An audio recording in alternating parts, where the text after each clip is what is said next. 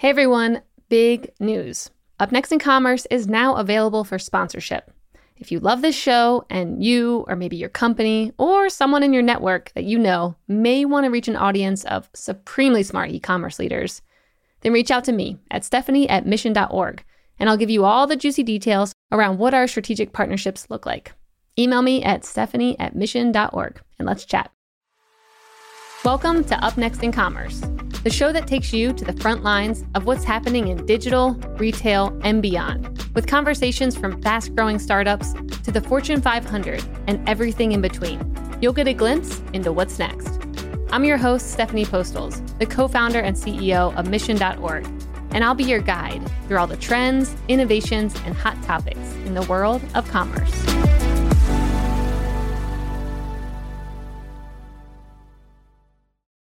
What are business leaders thinking about when they aren't winning at business? Family, travel, the latest TV show? Yes, and maybe. But how about quirky business opportunities? Or little discussed financial trends? Or maybe even plant medicine benefits and alternative wellness? Mission Daily is back, baby, and our flagship podcast is better than ever. Mission Daily is the podcast for the business builder, the thoughtful marketer, the team manager, the blue-collar worker looking for new ways to think about life, finances, and health. This is for the people who want to break the status quo and laugh a little or a lot along the way. Join me, Stephanie Postles, and my co-host Albert Chow as we address the subjects, thoughts, and trends that business leaders think about but don't often talk about. Tune into Mission Daily wherever you listen to your podcasts. See you there. Hey everybody, welcome back to Up Next in Commerce. On today's episode, we're getting into some of the biggest trends in the world of commerce with someone who definitely knows a thing or two about the space. Joining me is Eric Dick, the founder and CEO of D2C Newsletter and the podcast. Eric, welcome to the show. Stephanie, it's great to be here. Yeah, so I feel like this is going to be a fun and different conversation because it's like two podcast hosts coming together, seeing how this is going to go. And I think it's actually a first for me. I don't think I've ever had another podcast host on the show before. So how's it feeling for you? Very cool. I love it. It's usually I'm doing the interviewing, so I'm excited to be on the other side of it today. Yep. Yeah, me too. So I would love to know how you got into this space. I mean, you guys are doing a ton. You've got newsletters, you've got podcasts, you have agencies helping brands. I mean, it looks like you're everywhere in this D2C space. And I just want to hear a bit about your background and how you even became interested in this world. Yeah, so it all starts back. I moved to where I live now, which is Victoria, British Columbia, which is a bit of a secret marketing tech mecca. I didn't realize. But I ended up joining a company there that did performance marketing, affiliate marketing specifically, a form of affiliate marketing where they were promoting things like dating memberships and, things like e-cards, things like the early days of the internet, ringtones, these kinds of things. And I kind of was brought on as I kind of BS'd my way into a job where I had a film degree. I just come from a film school, and I BS'd my way into being like, okay, I can be an internet marketer. I can figure this out. And they basically gave me a job of like running the offers on their network internally. So I basically was trying to figure out, freestyling on the internet, trying to figure out how to make these offers work, whether they were ringtones or downloads or dating websites or whatever. And I quickly learned that, the whole style of how you did that kind of marketing was performance marketing, where you're literally maximizing the value of every interaction that you have, trying to use every element that you have to look at the data, run a campaign, look at the data, optimize and run it again so that you get positive ROI. And I remember thinking at the time, like, oh man, what would the agency world at the time, this is 2006, 2007, what does the agency world look like when they spend money? Are they just sort of spraying and praying and then getting lift reports and doing things, whereas we're down on the front lines of performance marketing, optimizing everything to make it work? And so I kind of stayed in, I've stayed in Victoria, and I've stayed in this world of performance marketing. I've had my own startups. I've exited my own startups. I ended up working for a while for a international event company and building a bit of it was my first stab at sort of starting in that affiliate space and then moving really into the e-commerce entrepreneurial space. When I started doing events sort of all over the world, I did events in Bangkok and Barcelona and Berlin and Las Vegas, and basically kind of really capitulated this audience of like affiliate performance marketers who were really interested in growing e-commerce brands because they realized that they wanted to invest in something more solid than the affiliate world, which is sort of always up and down, depending on what offers are available. They wanted to start creating their own brands. And I kind of built this educational event community around that idea. And it really got my first taste for how much first of all, love being around entrepreneurs, how much I really like the space, and how much I just wanted to be a part of it and keep growing it. And that kind of led into D2C newsletter. It's funny, while I was building that business, that training event business, I was renting office space from friends of mine that had started a performance marketing agency. They had also worked at that original company that I worked at in 2007, 8, 9. And they were building this idea of building a digital marketing agency where they win when there's high performance. When their model is basically they have a retainer, and that covers the cost of the staff, and that any profit is earned when we're able to make the campaigns really work. And this was sort of ties all the way back to our performance marketing days. Then they brought me on, and they were like, let's start making content about how we think about marketing. And that was like my first weekend. I did it in March 20. I did a podcast, which was how to advertise, how to do performance marketing in a pandemic. And it was just when all of that started. And we did a podcast. We decided, hey, there's so much good stuff in this podcast. Why don't we turn it into a newsletter? And we have kind of grown from there. I just did my 266th episode. Amazing. We have on the newsletter side now 160,000 subscribers. We send 3 free emails a week with just, packed with sort of performance marketing and e-commerce advice. We've got an event coming up in Las Vegas. We're building an education division, but our goal is to really just help people master the D2C and e-commerce space as much as possible. I love that. Okay. So, you mentioned the newsletter, and newsletters to me are a hard thing to win at. You have to actually have good content. People actually have to like what you're telling them. So I want to hear, for the space we're in now, like 2023, it feels very shaky. What are maybe some of the best tips or pieces of advice or things that your readers and listeners are like, "Ooh, that was really good, Eric. Like that's actually helping me think differently about building my company." Yeah, it's a pretty great position. I was saying in the pre-interview that the podcast we do 2 or 3 a week, and one of them is always an interview with like a high growth founder or executive at a D2C brand. And so I'm just constantly kind of getting a pipeline to how these people are thinking about their growth. The first thing that I would start with is just the common thread among almost all successful people that I see is that it really starts with the product. It really starts with I was just interviewing someone from iRestore just yesterday, and they were talking, the iRestore is a hair restoring device. And he was kind of going into depth on how hard it was to develop this custom product out of his and his father's imagination, but how having something that they put a lot of thought into around the product and really differentiated themselves in the product, how much it helps everything else you do after. And so I think just, for people starting out specifically or thinking about new products, it's just so much of the future success of the product goes into how you approach the product, how you build the product, how you differentiate the product. And then beyond that, really how it fits with a very specific audience, with your audience, how it resonates with your audience. And I feel like just if you're not starting with that, and if you don't have that in 2023, if you really don't have a great product market fit, if you have a bit of a Me Too product, I feel like 2023 is going to be a hard time for those people and those brands. But specifically for those who have brands, I think the story, it's actually the story of D2C and Pilot House in a lot of ways is it just content really wins the day. Content is king. We used to say this back in 2008, 9, 10. Content really is king. And whether it's through ads or through organic, the opportunity for you to relate to your audience on a number of fronts through original content that you create is there's never been a bigger imperative or opportunity, I think, to do that than in 2023. Like I did an interview the other day with Mini Katana. So Mini Katana started as they sold letter openers for, that were in the shape of katanas, and people started asking them for real swords.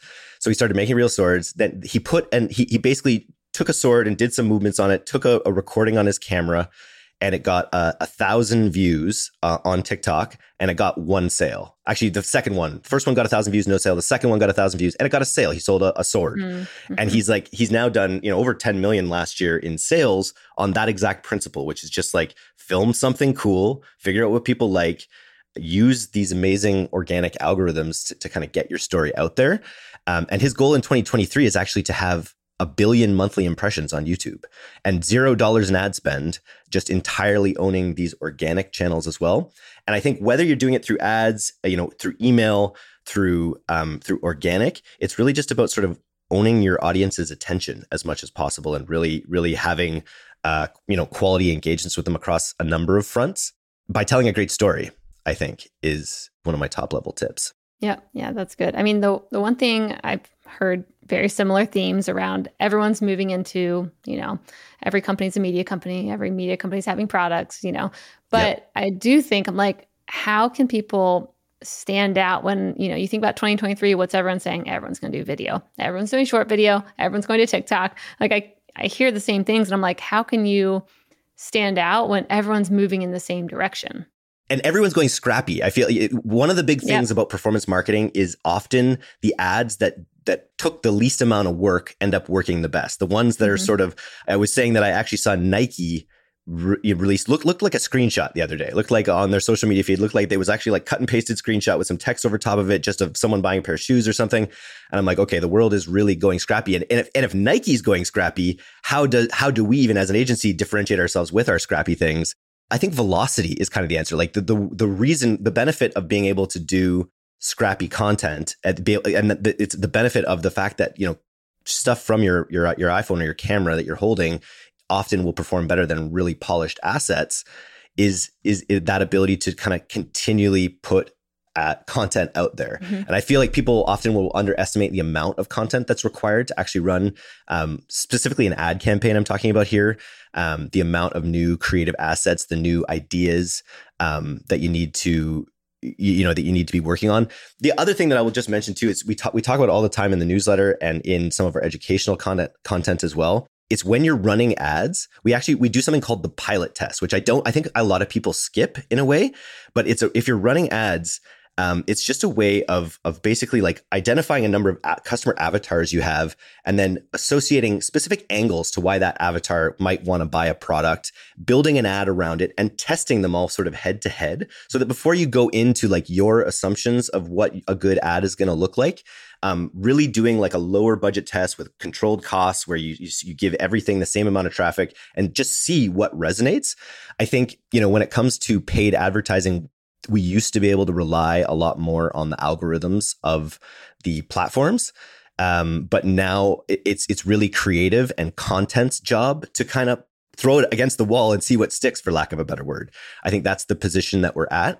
So when it comes to standing out, like authenticity is obviously super important and velocity is really important because your audience has an unending appetite for content. The amount of time people are spending scrolling these videos in the world today is pretty off the charts. And I think, and because it's so instantaneous and gone the next day, I feel like brands in a high growth phase that are really protective of their brand image I think that's, working with a performance agency, there's always those tensions a little bit between people that are really focused on keeping the brand fully unsullied and the people that want to drive performance on these platforms. Yeah. And I feel like it's going to be hard for brands that are scrapping and trying to grow to not be scrappy and not be performance marketing oriented.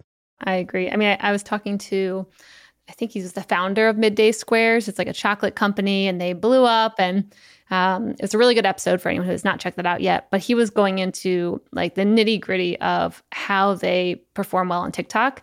And I mean, you have to be watching that content so closely. Like he was saying, they will put out a video on TikTok. If it doesn't get a certain amount of views within like the first 10 minutes, they cut it, pull it, redo the intro, upload it again. If it doesn't perform, they cut like 3 chances essentially to get the amount of views that they want in the first X amount of minutes. And then if it doesn't work, they take it down completely and they'll try again maybe in like 6 months or something with the same content. But yeah, it shows how much it to be. Oh yeah, they're great. I mean, other than being hilarious and building a great company, they're also very analytical and like strategic with how they're approaching their content marketing. Do you know who their first hire was? A videographer. I do know that. Yeah. It's funny. They were one of my first interviews, actually. So when I was researching this show, I saw that you just talked to them. They're actually speaking at my event in Vegas that's coming up. They're headliners. Okay. Because there's just such a creative, energetic trio. And I think it's really instructive. Like they understood, and I think this is another point about content. And another really valid angle within content is that your story as an entrepreneur. Like, I don't think you can, if you don't have an ad out there or a landing page experience that goes through your story with the product and why you created it. If you've ever been on anything like Dragon's Den or these Shark Tank, using these as sort of like sales material is just absolutely invaluable. But so is this general idea of the founder story.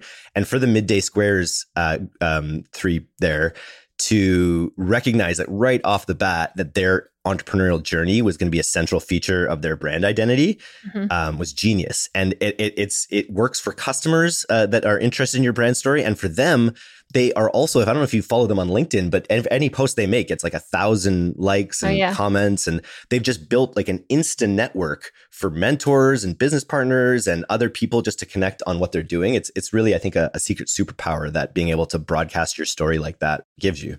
Yeah, I agree. They're super fun. I do think though, when I hear about this quick, constant adjustment, whether it be ads, content, whatever it may be, like it'll be interesting this year to see how AI shifts everything. Because I'm already seeing tools right now coming out where, it'll write your newsletter. It'll see what's performing well on your website. A tool that just popped up today. I'll look at your website, see what people are interested in, and then write a newsletter about that. And then if it's not performing well quickly enough, it'll cut it, change the headline. Like it'll just make all these changes, and you can approve it if you want to until you like trust it. But I'm like trying to think about where creativity is going to come into play in 2023 and how much of it will actually require us, or how much will just be this quick testing, removing, re-uploading, and just like doing it for us based off our parameters. And based off of the micro signals that they're generating from the people's behavior on your website. And it's absolutely amazing how quickly it's come on. I'm sure you've had other guests talk about how it's just this, when it took 6 days to get to 1 million users, it took Facebook a year. It's the speed with which ChatGPT has kind of come onto the scene. Although the company though has been around for 10 years. That's where it's like, I think people look at OpenAI and they're like, oh, they just came on the radar really quickly and they got this many users and they're already almost at $1 billion in revenue. And then it's like, okay, but they have also been around for 10 years. And I think Google hit $1 billion in revenue quicker than OpenAI did. Oh, that's good to know. So, I still am all hyped up about it, just like everyone else. But I'm like, let's make sure we compare it accurately that, they got a lot of users, but they've been around for a while too, like working on this thing. Yeah. And it's funny, like every ad platform, we just did a big deep dive with our Google team. And I'm actually blanking on what ad format it is right now, but they're constantly evolving new ad formats with the goal of you having to do very little, that's all these platforms want to be able to take your information and make you sales without too much human intervention.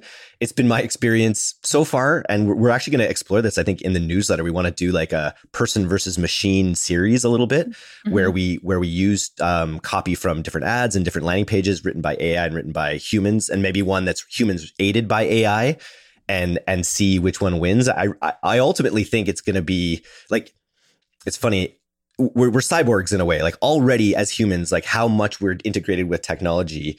We've always been integrating technology close to our person, whatever's been available. So like, I don't see a world where we're fully replaced. And I feel like always being able to tinker with the machine has always, in my years of performance marketing, ended up producing better results, which is something that I talk about with each platform head all the time. It's also ironic too, because we were, as someone who like is a creative technologist or whatever my career has been, it's like I've always been like, oh well, the creativity that I employ will be the last thing to be replaced. It'll be all the, it'll be blue collar jobs or whatever. But it's like, oh no, it's actually the first thing they're coming for is all your creative endeavors. But it's exciting. Like we just launched our landing page for our Las Vegas event, and I wanted an early bird, a super early bird icon to promote the super early bird. So I like just went in there and generated an amazing 8-bit like superhero lark little icon, and we put it on the website. And it'll look back as like the first thing that I did, in commerce with AI, but like it'll go a lot further. Oh yeah. I'm definitely anything that, I would say obviously is like repetitive, where I mean, I think about all the process in like that goes on in media, whether it's creating graphic images, whether it's editing something, video. Even just what I described there too of angles, like that, just when it comes to that, when you've got to think from other perspectives in order to come up with like who your customer avatars might be, that's something that we use ChatGPT for a little bit. It just like, you could just say, hey, write 5 different people who might buy this product with the reasons they might buy it. And it's like, you could sit there and come up with all of that, but your time would be so much better spent adding personality and interesting things to what gets spat out in, from that. So it's wild. And it's like a new tool every day. It does something else. Yeah. Oh, I know. I mean, watching it leapfrog the past, I would say 6 months. I think 6 months ago or so, I was pinging my team and I'm like, go look at this like DALL-E 3 thing. Like, go check it out, what it's doing with images and image generation. It's very interesting. And then it was like 2 months later, I'm like, okay, now look at all these new things. And then all of a sudden ChatGPT comes out. I'm like, all right, this whole thing just like leapfrogged over what was even happening a couple months ago. Like, the advancements are wild, and it's actually able to be actionable. Like, people can actually start using it now, which normally right away, like stuff comes out and it's just like the engineers can use it. But like for the first time, it's actually pretty practical for people who aren't even technical. And yeah, like it's almost like I need to start another newsletter. Like, how do you, which is sort of like AI in business. It's funny, Pilot House, we're on their Slack channel, and they spun up a new channel, and they actually have a contest going internally about like, and this is something your listeners can take, like, there are going to be incredible opportunities for AI to make your workflows easier, but just becoming aware of what's out there and what's usable will be a challenge. So Pilot House, for instance, started like a contest internally for people to pitch ideas for how, our workflows can be aided by AI, and the people that come up with the best ideas will be rewarded, kind of thing. And I feel like it's kind of an organizational imperative. I ask it of all D2C brands who I talk to now, like, how are you thinking about AI? How are you leveraging AI? I think it's something that everyone listening should be thinking about too. There's a stereotype of the average American worker whose life goes something like this: go to work, come home, consume some kind of entertainment, go to sleep, lather, rinse, repeat. If you're listening to this ad, then I know that life does not resonate with you. For the truly disruptive business leader, work doesn't stay at the office, and unwinding doesn't mean watching TV at night every single night. This is why we've created Mission Daily, a podcast that discusses the trends, habits, and ideas that thoughtful business people are contemplating every day. From quirky business opportunities to interesting investment ideas to the latest research in health and exercise and alternative medicine, and maybe even plant medicine. Who knows where we're going to go, but Mission Daily covers it all.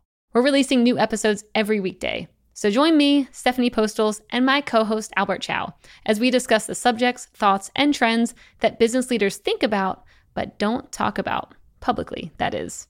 Break the status quo. Tune into Mission Daily wherever you listen to your podcasts. See you there. What are some of maybe the most interesting answers you've gotten from guests around how they're using this so far?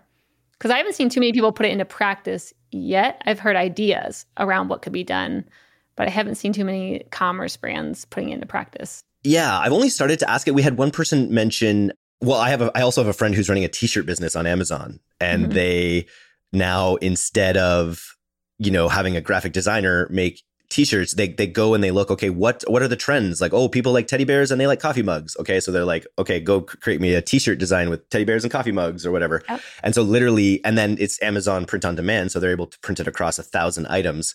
So it's just absolutely like blown up this one print on demand business that a friend of mine is running, which is, again, this is from the affiliate world. So you think about how an affiliate might think about scaling things really quickly across stuff. They've done that. I've heard it being used for things like terms and conditions, like it can write like legalese. It can write, Just take someone else's terms and conditions. Probably good enough for me. Yeah, usually that's usually the entrepreneur's way. But yeah, it's something I got to continue asking. I've only had a couple people talk about it. But that was the other way is literally through kind of like customer research, like simple customer research. It's not going to create the really juicy bits that help you create great ads necessarily, but it can really create a great outline that you can flesh in with more interesting bits when it comes to ad creation. Yep. Yeah, I agree. I want to go back to talking about what you've heard when it comes to growing on organic channels. I know you were mentioning earlier about the one brand who was growing organically on YouTube, and they were doing some stuff on TikTok. And I want to hear maybe some things where you're like, these founders or CEOs or whatever are doing things like this and they've had good results, other than just making a lot of content and having good content? Because that's pretty obvious. Like, what are maybe some things where you're like, oh, that's different than what I've heard? Yeah, well, the one from Mini, like the one is like where to focus. And I think it really depends. I think it's easy to, when you're doing this kind of video, to cross publish and to try different channels. But really, the one interesting feedback from the guy, from Isaac, who's really dominating YouTube Shorts, is that YouTube is just so much bigger than any other platform. Like TikTok feels big, it feels like it's fast growing, but it is absolutely nothing compared to the size of what you're able to get in YouTube. So when it comes to like picking channels, like focusing on YouTube first is something I think I recommend right now. I just think it's also just getting started as a channel, the short side of YouTube. And so I think focusing on that channel is a really good one, and then cross publishing to the other channels to see how they do as well. I think back to like an interview I had last year with the marshmallow company. They had a little storefront marshmallow company, and they started going into their factory and actually showing how the marshmallows were made, what they look like before they're cut, what happens when they get dropped. Cool. Like, should I slap the marshmallow? Various things where they're just doing videos that are really highlighting like how their products are made. And I think this is something when it comes to ads as well. This is like a tip we talk about every Q4, is like people like showing your warehouse, showing how the sausage is made, how your products are made. Like, people shy away from them because they feel maybe they're not as pristine or polished as they want to present their brand. But those behind the scenes looks, whether it's in stills for ads or whether it's in your organic content, I think are things that people naturally gravitate towards. So like your personal story as an entrepreneur, as well as, really kind of showing what goes into your product, how it's made. Those are things in terms of content. And then really like it comes down to treating organic ads also like I talked about, like performance marketing in a way, where you really isolate, okay, I need to have a really strong hook that draws people in at the beginning. I need to show the product in the following ways. I need to be kind of talking about the same things.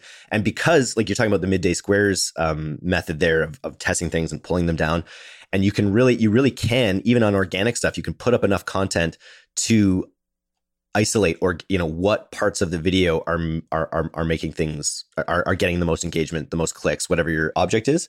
And so really thinking about your organic content, like a performance marketer would, is something I've seen a lot of brands have success with as well. Yeah, I agree.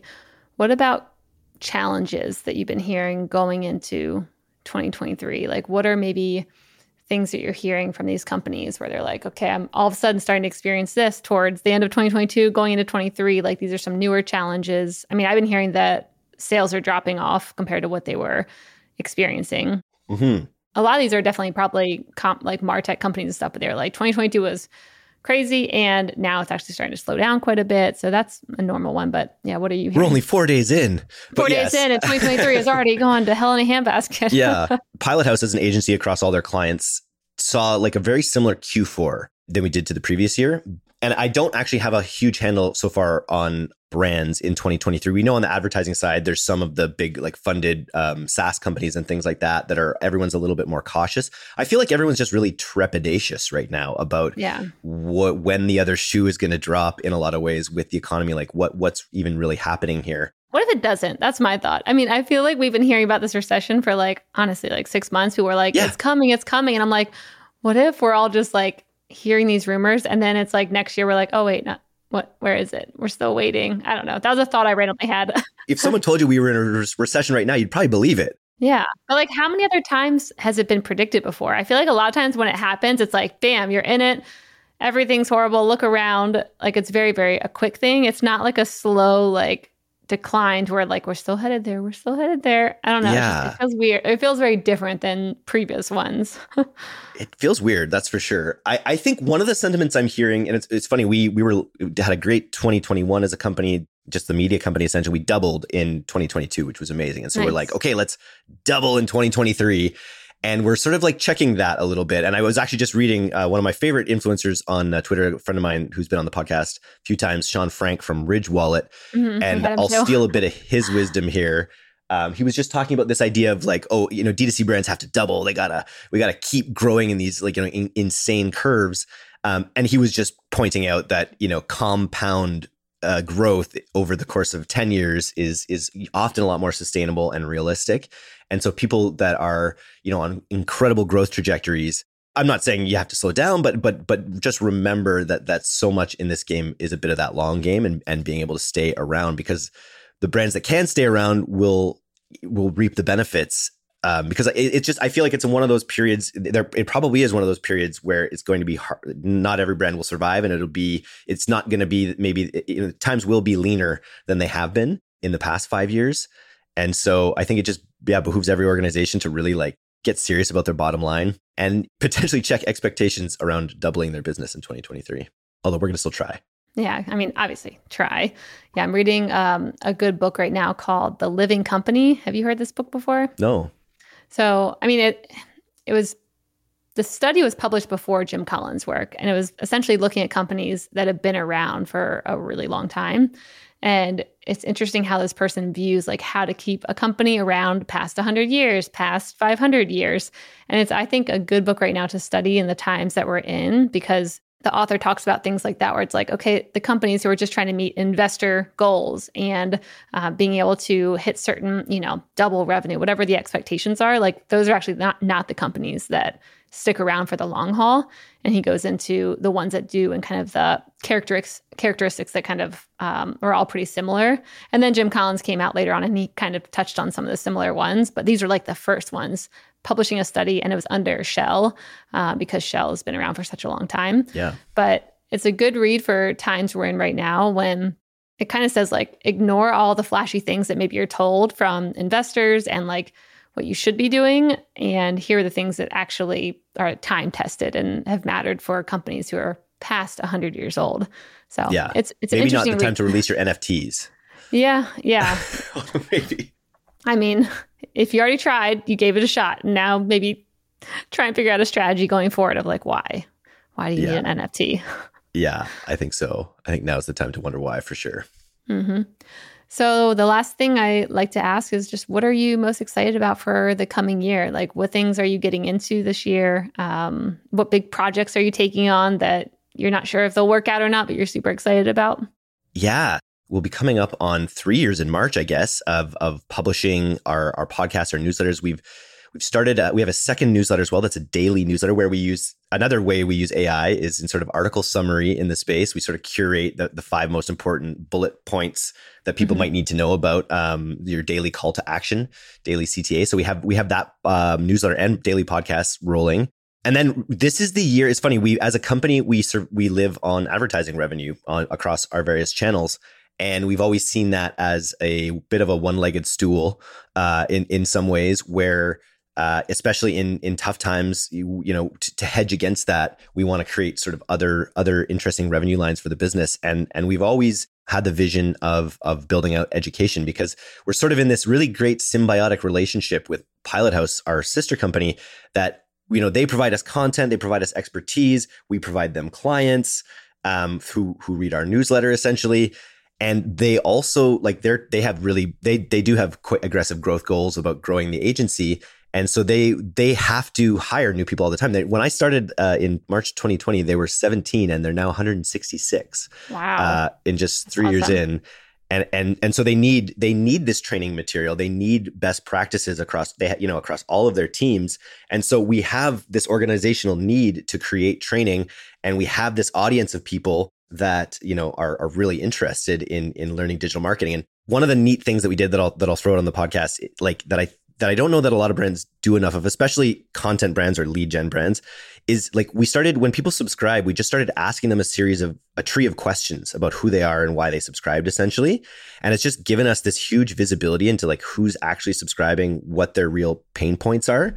And so I think it's something more brands can do to find out like who's actually subscribing, who's buying their product. What are you asking them? Okay, so when you subscribe, we ask, do you work or own do you work for or own a brand? Do you work for or own an agency? Are you a marketing beginner? And what we found, it's interesting. We found that probably half of the people who subscribe to the newsletter are digital marketing beginners. And so we started going deep with them on what, I don't know but their knowledge levels in digital marketing, whether they're, coming from another field and want to retrain into digital marketing, questions like that, essentially for these digital marketing beginners. And what's really cool as a side note too, is we've actually been able to tweak the number of beginners we get in our newsletter on the paid side, because now we have this secondary data point. We can actually optimize towards getting more qualified users. And we've seen a huge uptick just from like changing our language a little bit, changing our Facebook, our TikTok targeting essentially for trying to bring people in. And it's been really cool to have this secondary data point on a sign up to be able to see us be able to manipulate it on the paid side. That's good. I mean, that's a good tip when thinking about like how to, once again, understand your audience wherever they are. I mean, you hear about this with brands when it comes to when they're purchasing, but yeah, you could do it in newsletters. You can do it in a lot of areas. And then you could probably start segmenting your newsletter, be like, okay, you're a beginner. For the next 6 months, you're going to be on the beginner newsletter. And then after that, you're going to graduate to the more advanced one and just speak to them differently. Yeah. So I think the long answer to that question is, we're building both an education team and we're launching 4 events next year. We did an event in September. We brought about 50 businesses from mostly the US, which was really awesome, to Victoria, British Columbia, to this amazing setting that we set up there and did a mastermind with Sean Frank and Andrew Wilkinson and some other great people. And so we've decided it just went so well. We got such great feedback about how good it was for people to be meeting up that we decided to do 4 events in 2023. So we've just launched our Las Vegas event, which is March 23rd and 24th, right before Shop Talk. And we're planning a UK event in May. And then in Q3 and 4, we'll have 2 more events. So we'll do 4 events next year. And very, very excited for those because it's always such a fun time. That's cool. Okay. I'll have to follow along with these events and see what you guys are up to. Sounds awesome. Yeah. No, they will be. They're great. Eric, anything else that you want to cover that you want to dive into before I close this out? I think the only last point I had here is just Amazon always. Just any brand ever considering Amazon or not, just I think you cannot afford not to be on Amazon in 2023. It comes down to that sort of being precious about your brand identity. And I feel like it's just not something that most brands, unless you're like an extreme luxury brand or something like that. And even then, I think just Amazon will only continue to be a bigger distribution channel that you just have to be on. So that was my only last point. No, that's good. I agree around that. I think most of the brands I've talked to are on there, but I do remember like 1 or 2 where they came on, they were like, no, we're not. We won't do Amazon. I was like, I mean, I'm not going to tell you what to do, but everyone else has said you should be there. So, and not just to set it and forget it either, right? To really be working with either someone you've hired or a team to really be optimizing your content there, be leveraging Amazon ads, where I think it came out like last quarter, it was like the fastest growing ad platform out there in terms of like ad dollars coming into it. Yep. And Amazon ads is, it's a really great way to bolster your organic presence as well over time. And the right strategy there can really, really accelerate things. Yeah, agree. All right. Well, Eric, this has been super fun. Thanks for coming on here and anytime talking through all these things that we got to. Where can our listeners or watchers find out more about you and what you're up to? If you want a 3-day-a-week newsletter on all the most tactical performance marketing tips and as well as highlights from the interviews, you go to directtoconsumer.co, and that's our website. From there, you can see the event that we're putting on in Las Vegas. And then otherwise, just look me up on, I'm on Twitter, Eric Allen Dick, DYCKALAN, and LinkedIn as well. And I'm trying to be more active in those places and eat my own dog food about telling my founder's story. Yep, love it. All right. Thanks, Eric.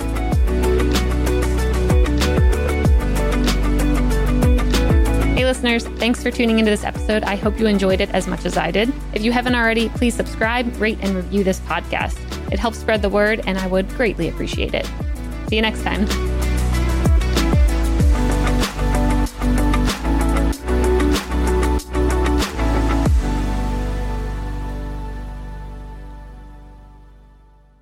Thank you for checking out another epic hour of business insights and inspiration on the Up Next in Commerce podcast.